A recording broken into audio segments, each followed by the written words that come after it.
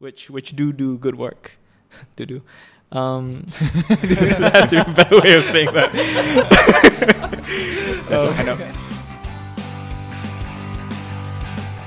Hi guys, you're listening to another episode of the Drunken Ramblings podcast. It's Ernie here. Hi guys, Joel here. And Ivan in the house. And today, one of my friends from Riders Lab, Roshan. What's up? Or what was it just now? Rohan. Roshan. Roshan works. Yes. Hello. I'm just trying not to ASMR. Yes. Hello. Sup? Yo. Roshan, yes. Right? Yeah, so I know Roshan from the Riders Lab course, like a script writing thing, and I would say that he is one of the most positive guys in the class, I would say. Thank you. In terms of vibes and feedback and everything. We feel it right now already. Yeah, exactly. Yeah, Man. I know you can feel it, right? After talking to him for it's like, 5-10 it's always very positive. Yeah. I try, man. I try. Yeah. Thank you. and it really comes off. I think you make people feel it, and like Joel said, It spilled onto me, so now I'm feeling high already.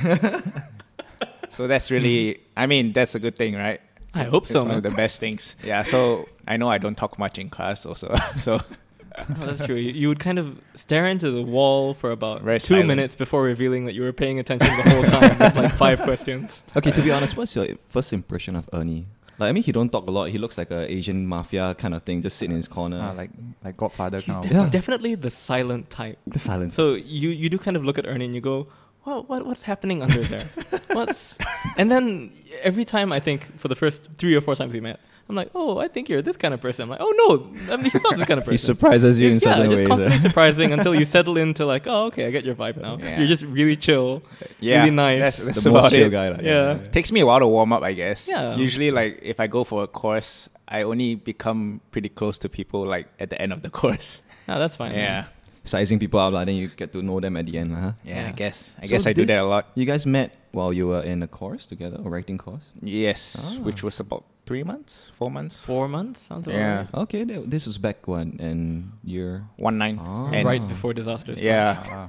And it was after you've already released Temujin, right? During the During production it. process. So we were doing both at the same time. Okay. Interesting. Yeah, so I wanted to get you on this podcast because, I mean, we are looking to get podcasters on and sort of build like a community of podcasters. Nice. Yeah, hopefully in Singapore. And I think you represent, what you created represents a completely different genre of podcasts, which is pretty unique. But we'll get into that later.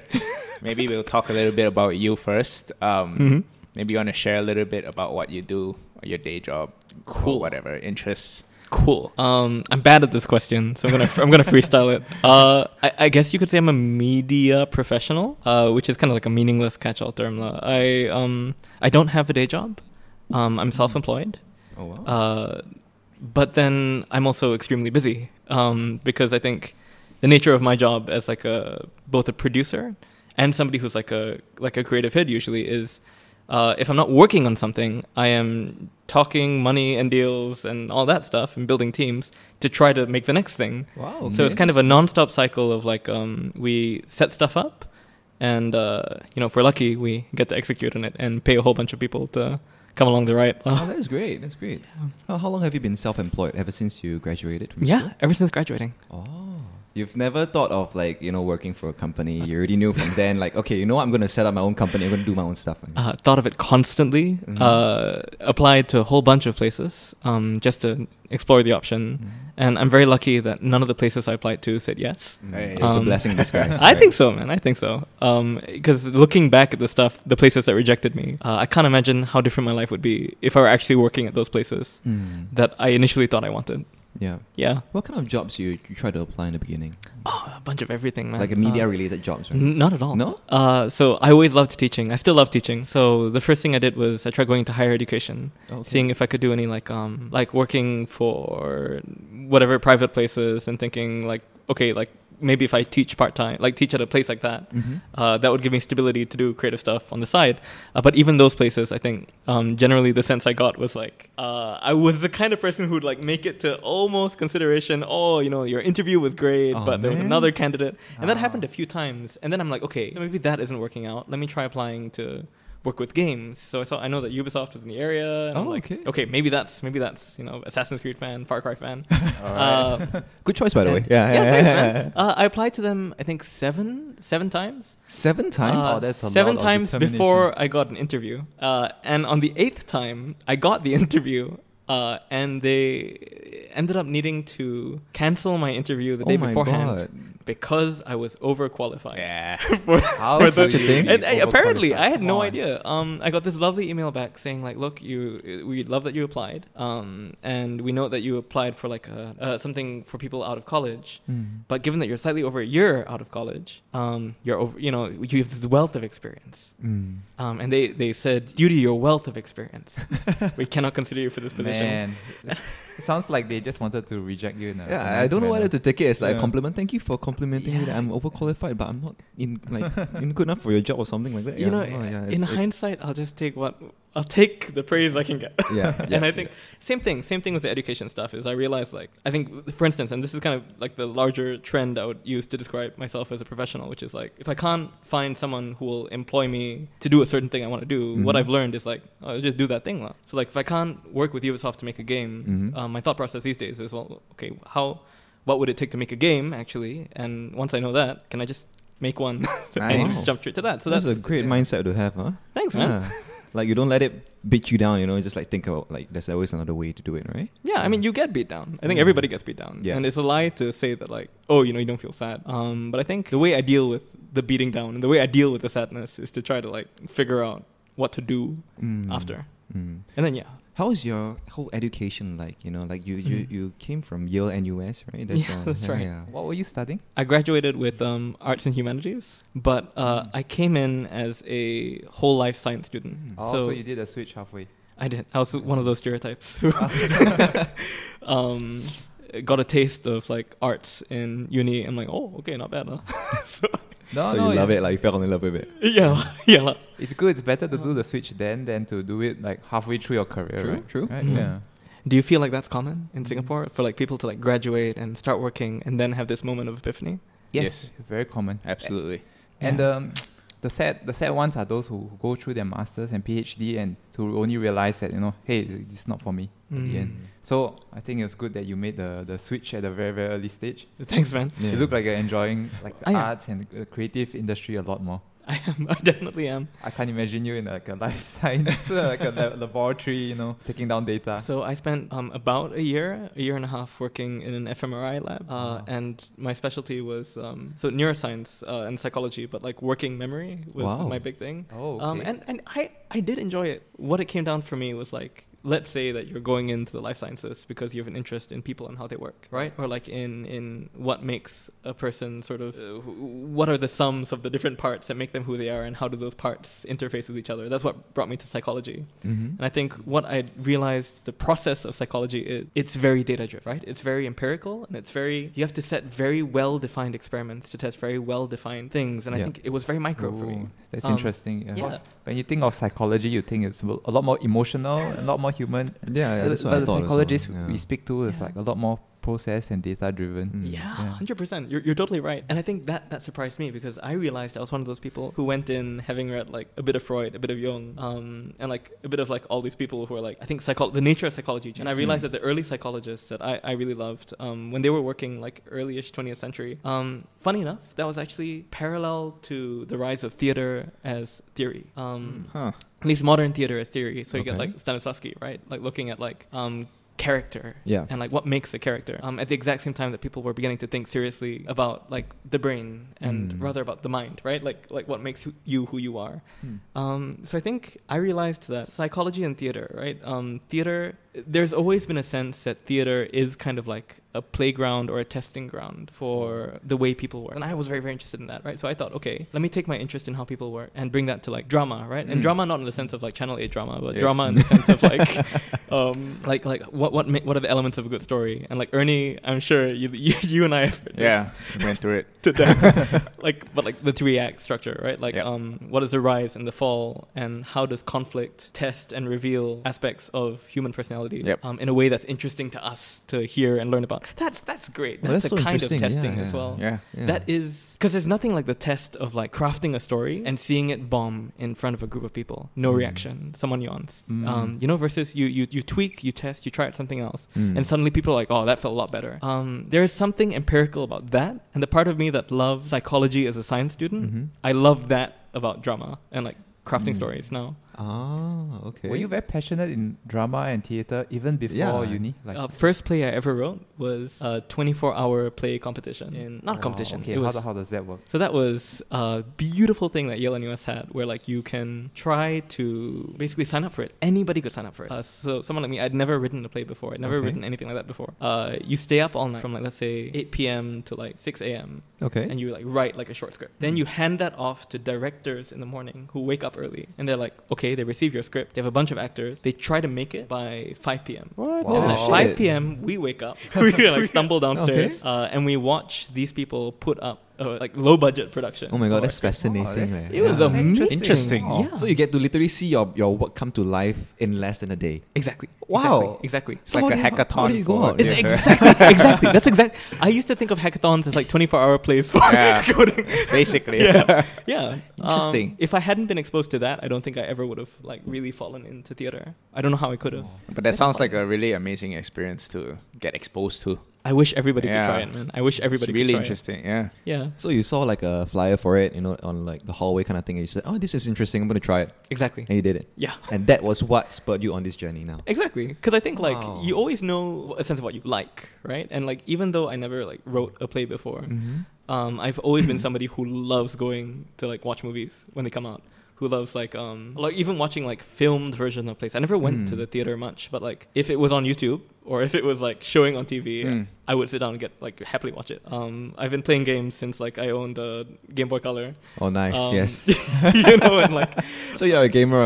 Yeah, a very very big gamer. hardcore. I think I like these days I say that like I try to watch and consume a bit of everything. But I think even like as a kid, I loved the retreat of like storytelling and fiction. But most people do. I think the main thing Yes. is turning that love into like I think what was the killer thing for me, and the reason I said yes to that poster was the temptation to make something like the stuff I love was very, very strong.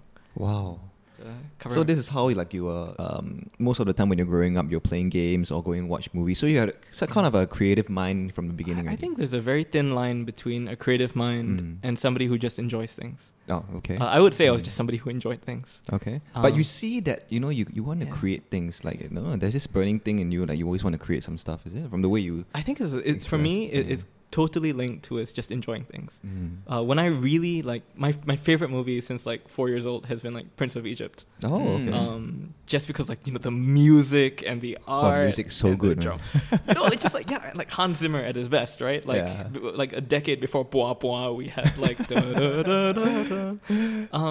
And you see that in Temujin as well. Like my love of Prince of Egypt. Is that where like a bit of inspiration came from? Like, Definitely, Oh. definitely. okay.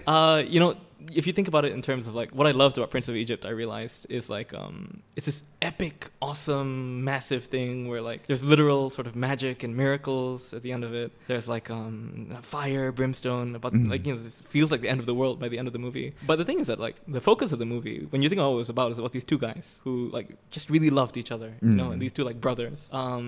And like when you think about the emotions you feel, they're very simple. But if you think about the experience, it felt like you were transported to another world.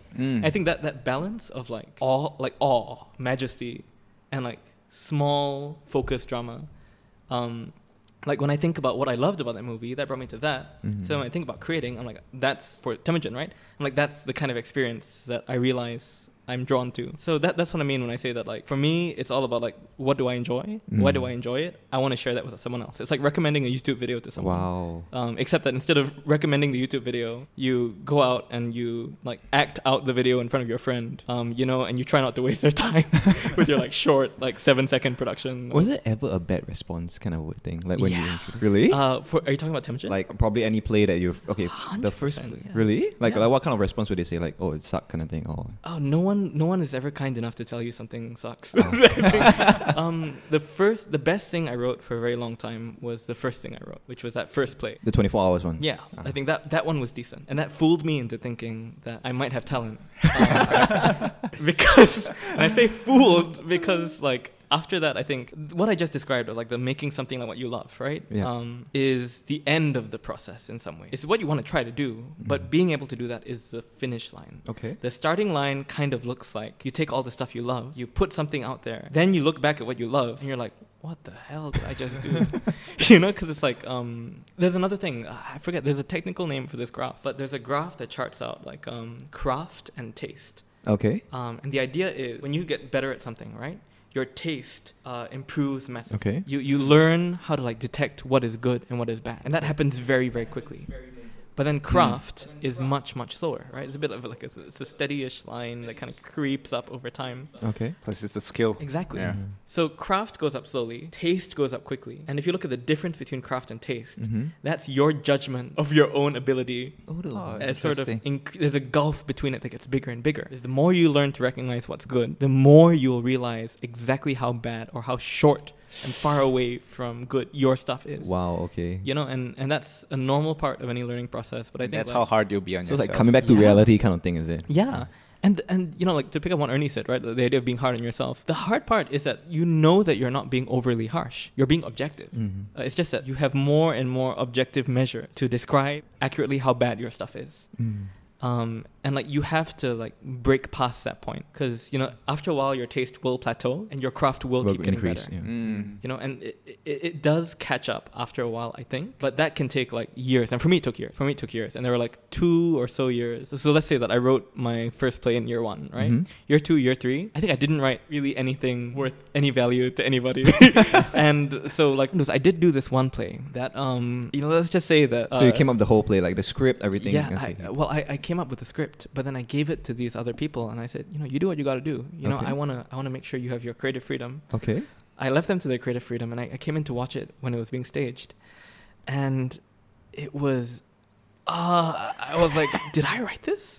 Was this really, did I do this? And like I looked around and I was like, and I saw people, one guy was like nodding off. I heard someone turn around to their girlfriend and say, what the fuck? Oh my God. I think that was I think the lowest point of my then career because like I think you don't realize you're the kind of person who is capable of making something that will make someone go, what the fuck is this? Until it happens, and then when it happens to you, you're like, shit lah. but actually, so to be Yeah. fair, right, the Yeah. script and the acting itself both are different kind of elements, right? So That's maybe true. the script may be good, but if the acting sucks, then you know it kind of brings on the whole thing. So And- could it be part of And that? It's Could it be definitely part a of whole acting? combined experience. Yeah. And I think for that particular project, which I think now I'm satisfied I haven't given enough specific. Thank you, editor Ernie. But the point is that even though yes, a stage play is like many different aspects. No, Yeah. so the Yeah.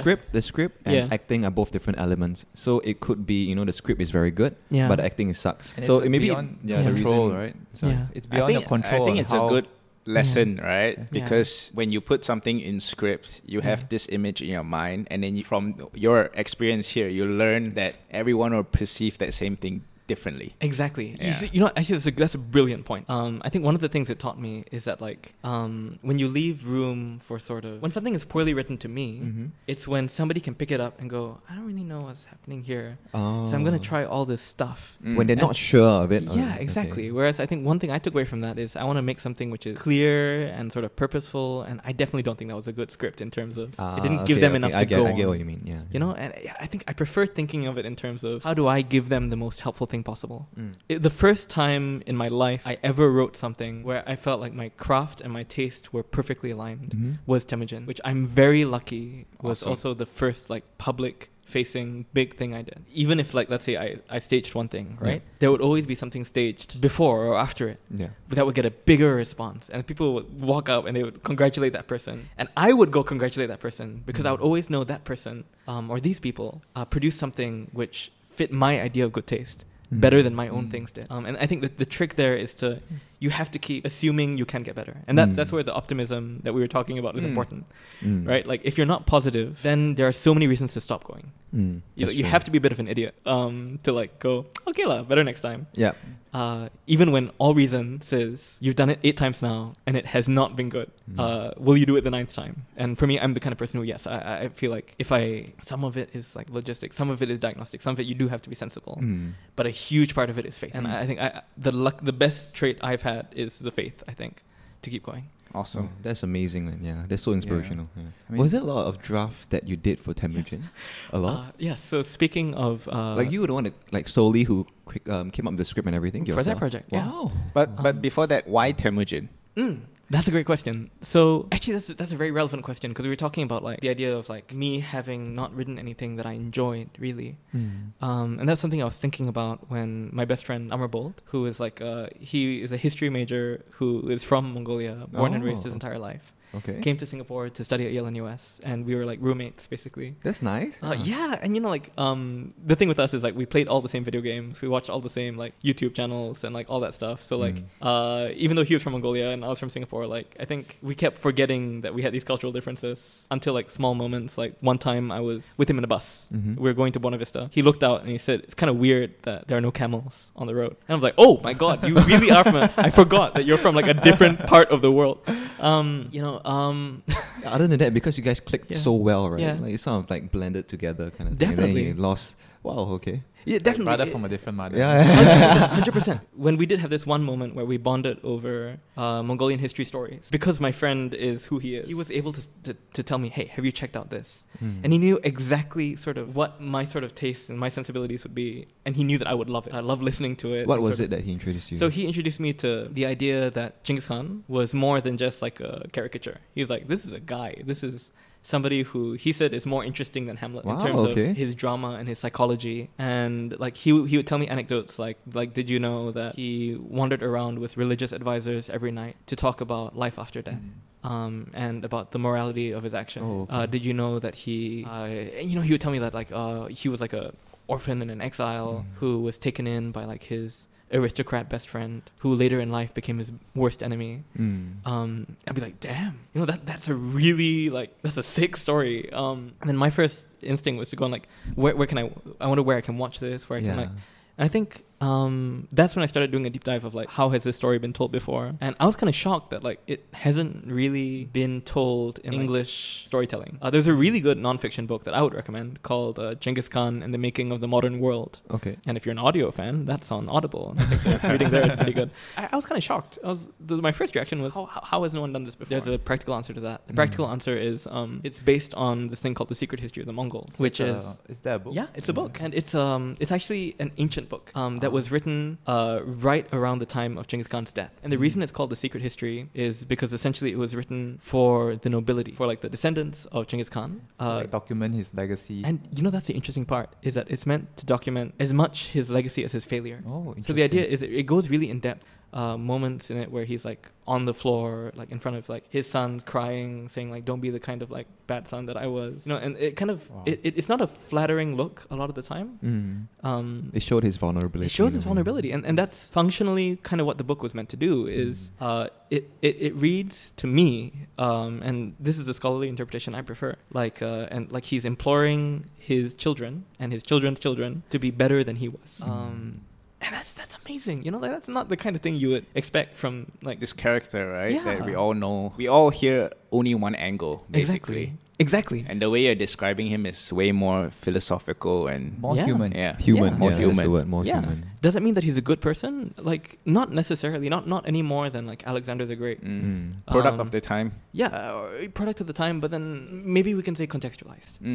And I think all I would say to Genghis Khan isn't that he's better than people think he is, but certainly that he was a more human and more multidimensional than people think, right? Which only makes sense because like you don't have the largest land empire in world history through ooga ooga booga booga alone, right? Like there must be some thoughtfulness. Yeah. I think it's a bit of like a Oriental kind of thing to assume that like they ooga booga their way to domination, like Because of the people who were telling the stories, probably. Yes, exactly. Well, most of us think of Genghis Khan as like a warmongering like tyrant, you know, Yeah, just going conqueror. around killing people, Yeah. you know, Yeah. conquering land. Yeah, Yeah. and there was conquest, right? And conquest often, like, you know, that it wasn't a pretty thing, and it certainly wasn't a grand humanist thing when by our standards today. What I hope is by the end of the podcast, you won't see him like redeemed into the perfect good guy, but you'll understand sort of what drove him. The complexities. Yeah, exactly, and like what may have contributed to the outlook that led him to. What created him, basically. Yeah. And to not spoil the play, like it ends right at the point before he starts conquering anywhere, and that is historically accurate. And that's what the play is about. Is like that moment before he stepped out. I like how your play focused less on like the war and the battles and the pillaging and more on him as a human. If you come to films and stories just looking for a good time, there's nothing wrong with that, right? Like it's not good to be like pretentious about this stuff. All that said, right, and to reel it back in, and to come back to the comment about like the idea of this being like a very human drama, right? I think all good stories have to be, and that just makes the big stuff better when that big stuff does happen. I agree with that. Like, is that why you chose to to tell the story of Genghis Khan through the perspective of Jammu? So you could polarize the characters? So that's a really good question. That's a really good question. And like, good on you for pointing that out. Originally, the story of Genghis Khan that we were going to tell, when Amarbold and I decided like, hey, you know, let's try this. Let's actually make this. I really thought it was going to be a story about Genghis Khan. Right. And I started writing it from the perspective of like, sort of Games of Thronesian, kind of you set up your fantasy universe, kind of like 0 to... Which would have been nice as well. Which there are ways to make that work, but I think the thing that started getting me frustrated, and this actually comes back to Leon's earlier question of how many drafts did I write? Because I actually wrote a version of Temujin where Temujin is only born about like 18 to 20 pages in. You know, and that's when I realized, something is going wrong. First draft. Yeah, first draft, but then also like I think when you have so much information to work with and you have so many stories you could tell, you lose sight of like what's actually important. And this ties into the human drama thing as well, because I thought I was just trying to adapt the story of Genghis Khan, but if you just tell stories as they are, you just have an overload of information. So the reason Jamuk came in was because we had this exercise that I did with a couple of my friends. We wrote down on the whiteboards every single thing that happened to Genghis Khan's life. Wow. From like step 1 to like step like 48. The end of Temujin only covers like item number 12 to item number 24 in that list. Oh, but the thing is, so much more to tell actually. Yeah. And the reason those 12 were selected was we circled everything that was like, oh, sure, this is a really good bit. There was originally going to be a 2-act thing to Temujin, where Act 1 was leading up to the Jamuk trial, and Act 2 was everything that comes after. So I what I thought would just be 1 act became 2.5 hours of just like sitting down, sit with it, and focus on like. It's really awesome, right? How it turned out, and, you know, the way the podcast blew up. Yeah, that was. I think that was definitely surprising. It really, really blew up. Yeah. And yeah, I mean, what was that whole experience like, creating the team as well, and getting all the recording and everything together?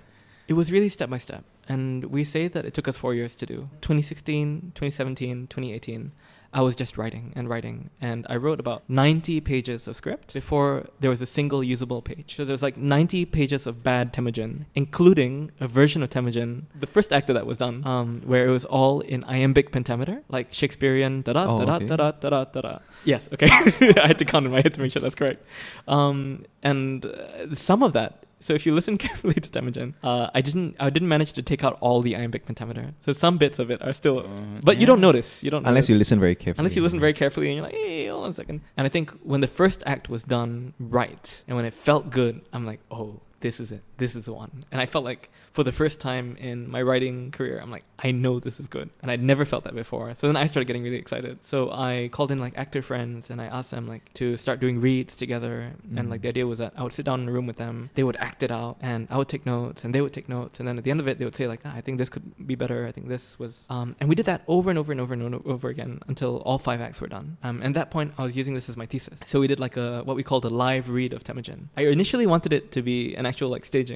But then I actually felt really sick. I had to go to the hospital because I had a heart condition flare up, and then simultaneously I got hepatitis and mono. So I was like it all hit at once. All at once. Oh man! So I was like KO'd for like 3 weeks in the hospital bed with like intermittent 41-degree fevers when I was supposed to be doing casting. 41 degrees. Yeah, dude. I've never had. I think that's the most pain I've ever been in my life. And thankfully, like one professor let me come back in even though I had missed half the class. If I just worked extra hard, and And because of that, I was able to come back, do that, and my capstone. And because there was so little time left, I'm like, okay, guys, let's just stand on stage with our scripts and like perform it that way. Because my gambit, right, was like me thinking like, I know this is good. I know that if we give a really spirited performance of it, even if we're just standing there, I think people will feel something. And you know, that paid off. That paid off because like when we did that read, I remember we had like 200 people show up each night. Wow, and okay. each night we had like a full standing ovation. Wow. And these are people who like, there were no costume changes, no lights, no nothing, right? It was just them and telling the story really well.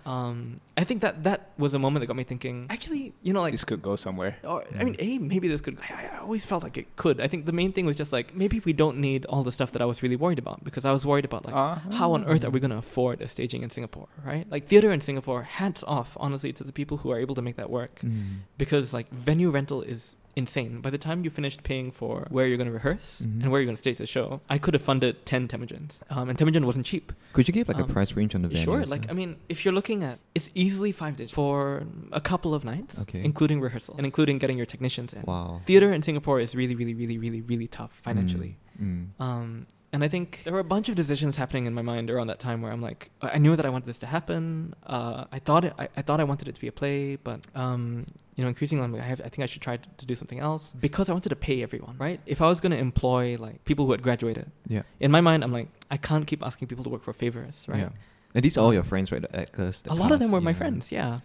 It's just that I happen to think, and I still do think, that like I'm lucky to have very talented friends, because you know, like I felt like they were bringing it to life better than I could have imagined, and to me that's enough. I don't really care about star power. I know there's this culture in Singapore of like, you just do like saikang until like you make it big, and then you'll start getting the big bucks. But I wanted to experiment with a model where like, I don't care if they're fresh out of college. I want to pay them like full time. If they're going to be working on this like for however many hours a week, they need to be paid for however many hours a week. And the thing is, when I settled on like audio as a model of doing that, the brilliant thing about audio, and you can kind of see this like in the recording setup that we're using right now, there's not a per hour rate on us doing this, right? It isn't like someone's charging us to be in this space. No, you aren't charged per hour of DW, right? The tools exist. Ideally, someone like you, like if you're working for production like this, the engineer would get paid. There's a whole bunch of things that go into it. Yeah, and of course, I don't mean to make it sound like simple.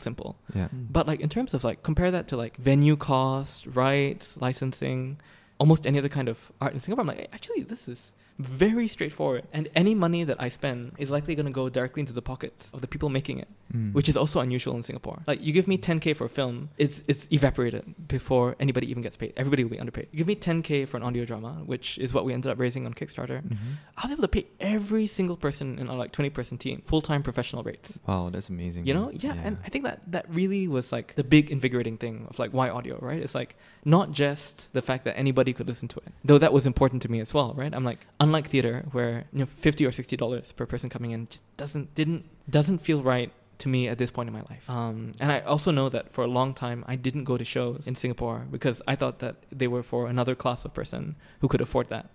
And in my head I'm kind of like, I would want a younger version of me to be able to access this, and I wouldn't have been able to afford that. So the idea of putting it out for free, making it like Spotify everywhere, your hours of work, everything you just put on for free for everyone to enjoy. Exactly. So then the gamble was like, we release it for free, we make sure it's good, and I knew we could make it good, and we make sure that everybody involved gets like paid for their time and super comfortable, like the kind of process we wish Singapore had more of.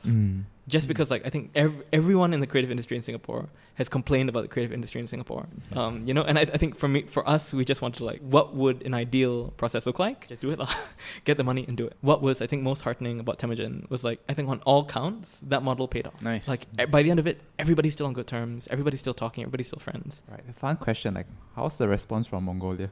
Okay, cool. So we went to the Mongolian. 1%. We went to the Mongolian embassy a bunch of times actually when we were working on this, and they were super supportive. Wow. They were super supportive. In fact, during one of our Kickstarter events, the Mongolian embassy in Singapore sent one of their attachés to come down and present us with these little like decorative like plates to me and Amarbolt. Wow, okay. Nice. It's like an award, is it? Or just like a recognition. Like, thank Like you a for pat telling on the the head. story. Yeah. And Were there any like harsh like historian critics like, hey, no, this is not accurate? Like, I think generally I was very concerned about the historians, right. because I considered myself a historian as well. So I did do my research, and there were, I think, thankfully, the response from historians has been, I can't believe you managed to include X or Y detail. Nice. And I think one thing that I'm really proud of is the way we incorporated the female characters in the story. The wife and the mom. That's right, the wife and the mom. Just because like they have really interesting roles in that story that are kind of touched on, and they're really interesting characters. They all strong personalities as well. Yeah, and you know that's not us. The strong personalities are there in the Secret History. I think it's just that we were able to, while we were imagining kind of like Jamuk and his perspective, right? We were able to include more from his perspective of the women. Nice.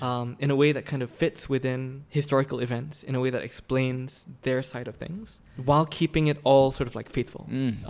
So, and that was awesome. Like, I think, so I was really glad to see that the biggest historical note we got was like, interesting what you chose to do with the female characters and Jamuk. In totality, how many hours have you spent creating Temujin? I think easily thousands. I would love to give you the exact number. Yeah. I'm very curious hard. about that now. It's all tracked on my Google Calendar. I just have to go Oh, really? and add it up. Oh. Yes. So it took 4 years to create this? Yeah, it did. 4 years, and countless of drafts, countless of scripts, Yeah. countless of redos. Yeah, that's right. Awesome, Oh, man. taken- You can really see the fruits of your labor, basically. Thanks, I want to go back one Mm. step.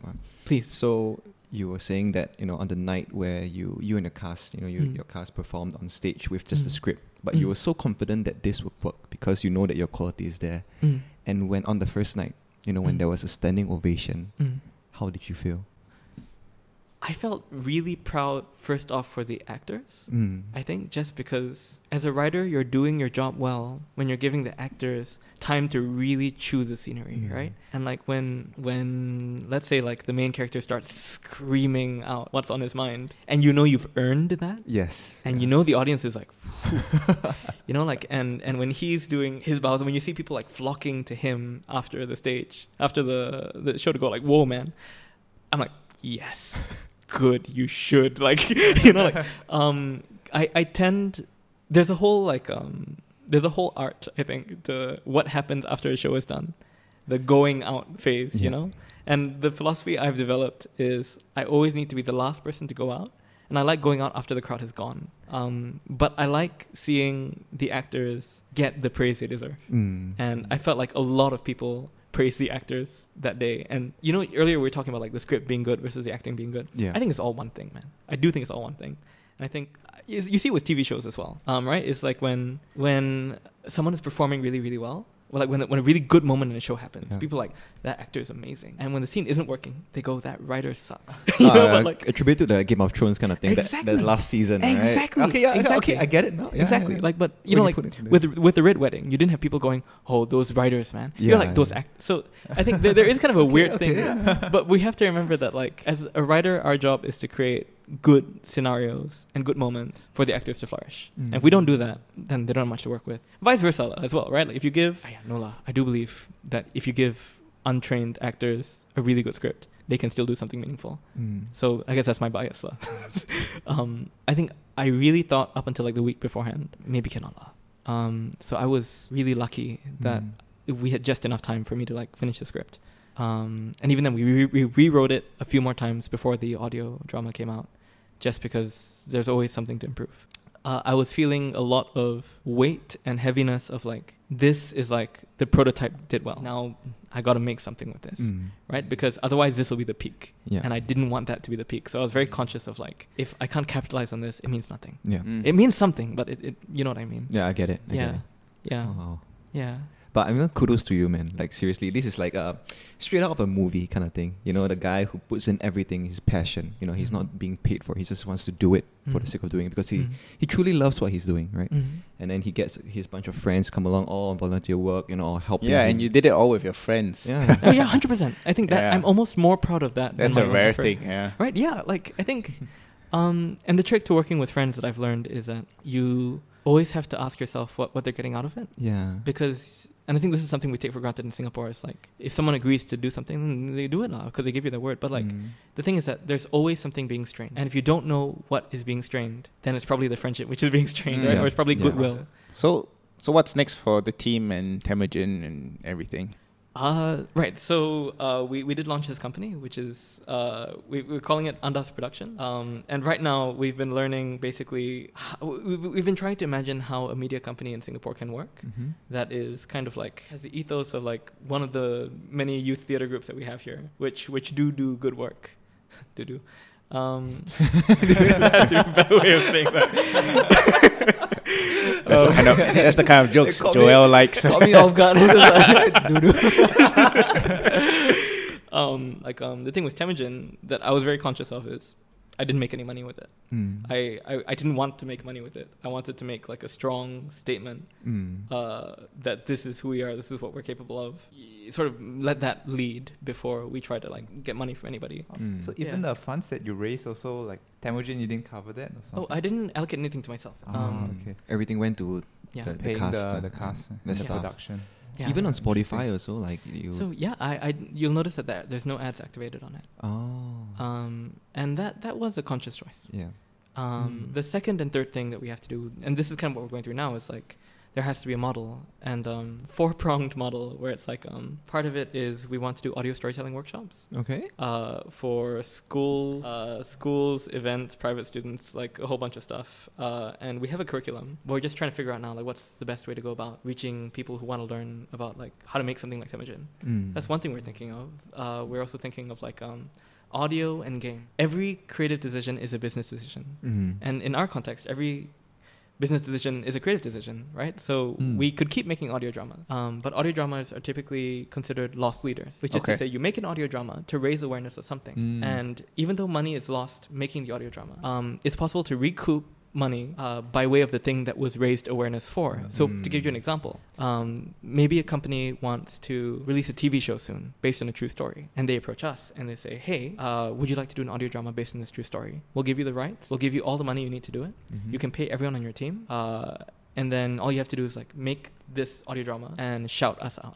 So we have a few of those happening right now, actually. Nice. Oh, okay. We have a couple of those where we were reached out to by like pretty exciting like intellectual property, and we have like exciting rights holders, exciting distributors. A lot of that was due to Temujin having done well. A portfolio, basically. Yeah, right. And then you guys already have the skills and all the connections, and you've proven that you can do everything nicely. One step at a time, right? We got to Temujin. We certainly didn't know everything that we were doing when we started Temujin. By the end of it, yes, we did. Which is why the next thing has to be, in some ways, kind of like something we have to learn as well. No, but I like your mindset of after achieving a certain success level, like when your play was a success, you didn't think of like, oh, this is it, I'm going to enjoy the success, I'm going to feel the vibes, like, yeah, I did it. You thought of like, okay, this is not the peak, how will I go further from here? And that's what I think brought you to where you are. So. And not only that, you also didn't really go in that comfort zone where people tend to go to, where like they find a bit of success and they just keep doing that same thing. Yeah, exactly. Like you mentioned just now, you want your next thing needs to be similar but also incorporate something that you know nothing about, and I think that's a key thing for your success, Thanks, man. And now you're expanding into uncharted territories, gaming in accent. So you're always innovating, creating new things, also, other than just sticking on just audio drama itself. Yeah, that's the hope. That's a big thing, man. Even though, like you mentioned, it's luck and timing and all that, but I think this outside of comfort zone thing is something a lot of Singaporeans struggle with. Even three of us, we find it hard to get on the boat and do things. And like, you're pretty fearless in that sense, I don't know, man. I wouldn't say fearless. In fact, one thing that I want to come back to, like early on when Ivan said that, like, it is noteworthy that, like, at that moment, I couldn't enjoy the good thing that was happening because I was too busy thinking of the next step, right? That's a good thing, yes. And I do agree that, like, it ties into the optimism thing, right? I am a pretty positive person, and I think part of that has to do with like imagining how things could be better, but that's a blessing and a curse as well, because like if you're not able to stop and go like, this is good, you will go mad. And I feel like that point in my life I would say I was fixating on how things could be better to an unhealthy degree, right? Because I think I should have been able to step back and go like, this is good for a second. I think that's a good thing, because if you're able to celebrate milestones, then you don't put an unhealthy amount of expectation to the result, right? Because, and I think one thing that has definitely been proven is that like the result is a crapshoot half the time. Like imagine like if Temujin, for instance, if I had fallen sick again near the recording date, so easily everything could have just like failed. What if one of my actors was having serious issues with his parents' health, and maybe he may have needed to pull out at some point, and who could blame him if he did? But then the project would have tanked, you know, like and then the end result again would disappear. You know, like I think if I was unable to celebrate that one good moment and the end result didn't happen, I would be even more heartbroken. So I think, there's a real skill, I think, to learning how to go, I know I'm not at the end point yet, but this is good. Nice. That's true, yeah. To prevent burnout from, you know. Man. And I think that's a great message to end off. I mean, we've done close to 1.5 hours. Yes. It goes by fast. In conversation. But really, really inspiring stuff. Man. Yeah. Like seriously. And Thanks, like you said, I think it's good to step back and just pat yourself on the back. I think you did an amazing job. Like Thanks. really. This has been a good time. Like this has been really fun. Thanks for And coming and sharing a little bit. You know, I like following people that I've met over the years and then see how they find success in a way, you know, and then I personally learn from it and I just observe. And it's good to see. And you're doing a bit more than observing. Like literally we're sitting here with audio equipment and like a setting that like you've put together. So I think give yourself some credit as well. Like you're doing more than just sitting and watching. You're not the Asian mafia that we all thought you were, huh? Any last things that you want to say, shout out or anything? No, I'm really grateful that you guys like invited me here today. I had a really good time talking with y'all. Thanks for coming on. How about your social media? Something to share on? Listen to Temujin, and if you enjoy Temujin, drop us an iTunes or, I mean, you know what, we were just talking earlier about like finding a Singapore audience, right? Right. Like if you're someone from Singapore who wants to do anything like Temujin and you enjoyed it, please feel free to hit me up. I have a website, roshansingsambi.com, and there's contact information there. And if you find yourself trying to make a project like this, hit me up. Me and my team are always really happy to like help other people try and do this. And the second thing is like, it would mean the world if you like told other people that you enjoyed it. That's about it. Yeah. Awesome. All right. Thanks for listening, guys. Right. If you like what you hear, check us out on Drunken Ramblings Podcast, Instagram, Spotify, Apple Music, Apple Podcast. What's that? Huh? Just remember Safi, huh? Okay, Spotify, Apple Podcast, Facebook, and Instagram. All right. Thanks, guys. See See you you next week. Drunken Ramblings.